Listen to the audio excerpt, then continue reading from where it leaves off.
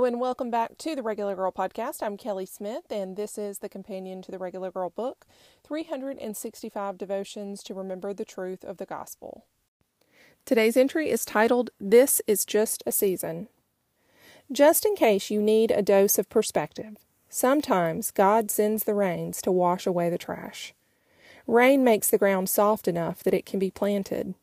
No matter how much we wish it was all sunny days all the time, the rain has a place in your life.